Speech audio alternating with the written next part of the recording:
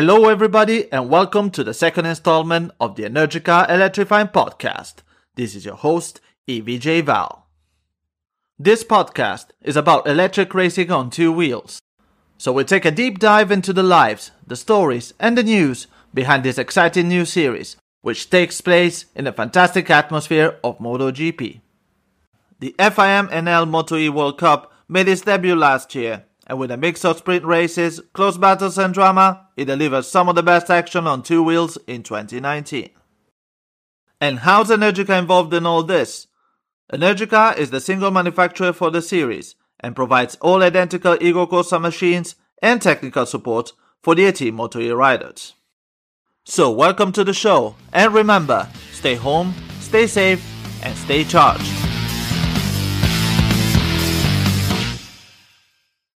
The Electrifying Podcast is only one of the many pieces of content made by Energica, so please make sure to tune in on our social media channels to be updated with everything going on in the world of Energica. For example, tomorrow at 5 p.m. Central European Summer Time, there will be an Instagram live session between our CTO Giampiero Testoni and the team manager of the Pramac Moto E team, Francesco Guidotti. But for today, our guest is a rider with tremendous speed and experience. He's the new recruit of the LCR E-Team of Lucio Cecchinello after a solid debut season Moto E last year. His name, Xavier Simeon. Hello there. Hello, Valerio. How's life? Life is good. We are alive, so it's okay. Yeah, that's a good start, right? Where are you based now? Right now, I'm at home in Andorra, and I try to make the time pass and stay positive with all this situation. But at the moment, it's okay. The time is passing quite fast because I have a lot of things to do. So at the moment, it's okay. What are you doing? What are you doing to fill the time? Well, because of you, I'm training a lot with the PlayStation. So, well, that's a secret you shouldn't have spoiled. But yeah, the fans will know soon what this is about. I try to train 2 times per day, between 40 minutes and 1 hour. I try to make some cooking. I'm learning to cook some different plates. So at the end, the time is going quite fast. I'm learning new things in life that I was not doing before. So at the moment, it's okay. I'm very curious about your cooking. What's your recipe? What's the best thing you cooked? Well, I try many things healthy with what you call verdura? Non so come si dice in italiano. The interview is in English, so it's vegetables. Vegetable. I try to cook everything with a base of vegetable because we cannot make sport like normal. I have to be very careful with what I eat because I'm a person that can take weight quite easily. So now, more than ever, I have to be very careful with the food. So I try to cook many plates, but without fat, with the good ingredient. And every day I try to cook something different. Okay, and you do also like every one of us, you watch a lot of TV series as well? Yes, I watch a lot of TV series, and now I start a series that I already watched in the past, but I was a big fan. It's called Dexter, so it's a serial killer, and essentially I enjoy a lot. No, that's good. How do you get along with the new team? I mean, you switched in the winter. You started working with them in Jerez 3 weeks ago or a month ago. I don't remember anymore. Well, to join the team of Lucio was a great opportunity for me. And, essentially the test went quite good. I felt directly very good with the guys of the team. There are guys from a lot of experience that knows the electric bikes and know very well the competition. So we did quite a good lap time. We were staying in the top 5, top 6 all the sessions. We could be in the top 3 many sessions also. But, essentially the first test was good. I enjoy a lot to ride again the Moto e-bike. And we also try many different tires from Michelin. And some very small step of suspension, thermal suspension with Collins. And essentially it was a very good test with the team. When I was looking through your stats and your career, you kind of have a similar career to your new teammate Niccolò Canepa, because you both were champions in Stock 1000, correct?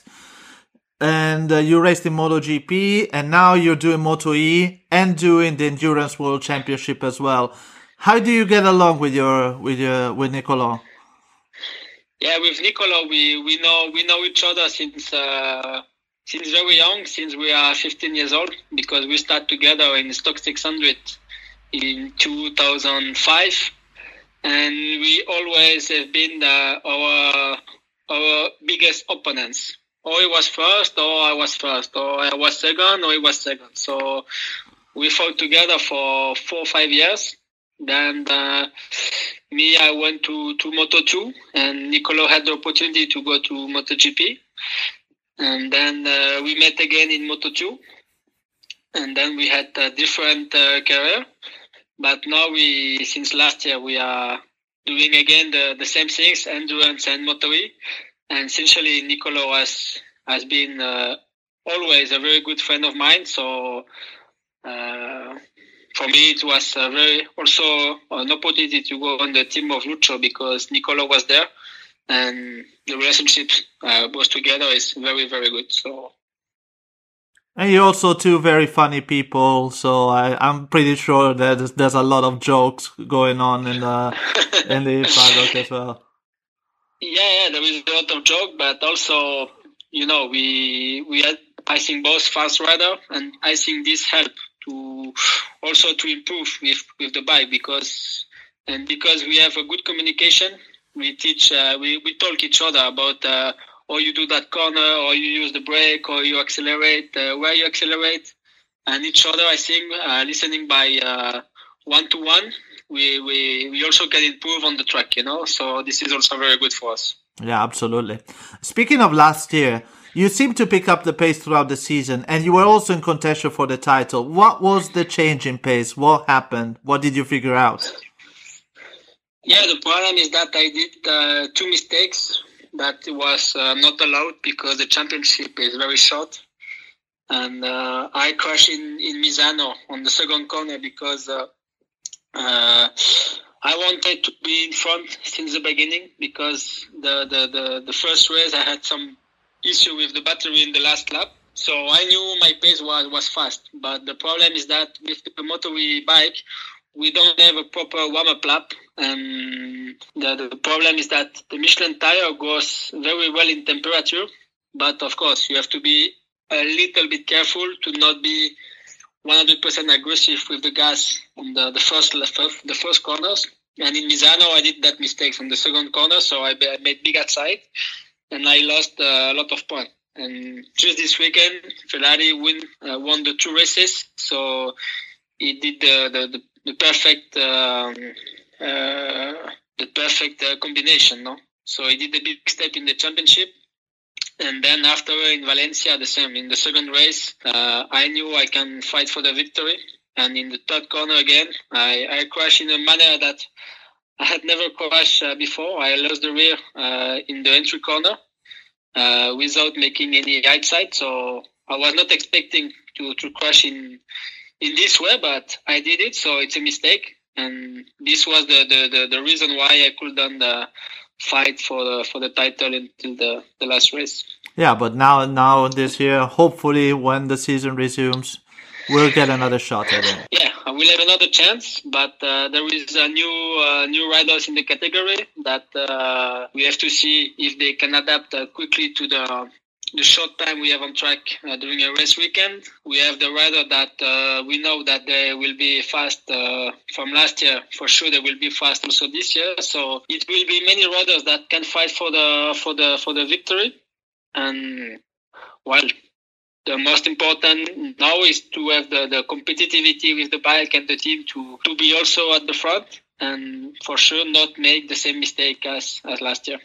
There's one thing that always amazes me. Like, Moto E is a short race, it's a sprint race, and endurance is it's like the longest race you can have. What's the mindset between the two? Because they're clearly at the opposite side of the spectrum in terms of race length.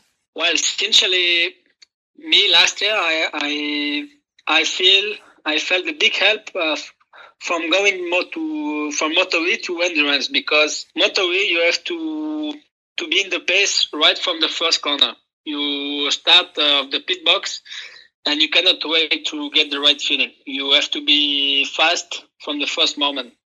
And this helped me a lot in endurance, because in endurance the mentality was from many riders to say, okay, I take the rhythm, I take the time, and after 6-7 laps I start to push a little bit more, But thanks to Moto E, we could reach another level of confidence.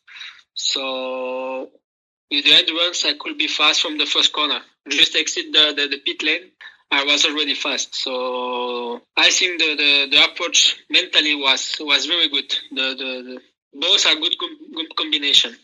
So well. Now picking up from what you mentioned earlier, the fact that I made you train on the PlayStation a lot, we'd like to introduce this new addition from this second episode of the podcast. It's called the Couch Lap. So Xavier will take us through a lap of MotoGP 19, obviously with the Moto E class, around Misano. Javier, are you ready? Yeah. Let's go. Okay, main straight, heading on to turn 1. You see the Ghost Rider? Well, here it is. Yeah, this is one of my best lap before this lap, but essentially I lost a little bit in this first sector compared to that lap, so it means I can improve a little bit. Oh, here's wide, but yeah, it's a little bit wide. Squaring on the curve. Whoa, okay, yeah, very good. Opening up here. I will carry more speed, so I gain a little bit of time, but it means I didn't make for nothing the perfect lap. So it means I have a lot of improvement to do. Here the Quercia? I did a lot better compared to the lap before. Okay, here Quercia. You can see and now Tramonto. I take benefit of all the track. And here also, I was a little bit better, a little bit more outside, and I could move more inside for the exit. Okay. And this was the part where I struggled the most, because this corner is full gas, but if you go too early in the corner, you can touch the green and you lost the lap. So it was the most difficult part of the track for me, was that T3. The fast part. Okay, now you did well the Carro 3, and now the Misano 1. Misano 2 here. Very good. Opening up the throttle. Not so bad, but can improve a little bit more there also. Okay. I didn't take benefit of all the track. Okay. Your time is 1:38.631. Not bad. We will see how it will put up against your rivals, but overall, what can you say about the lines that you took? I mean, I've seen you been wide a few times in the race. That would have been an overtake, I think.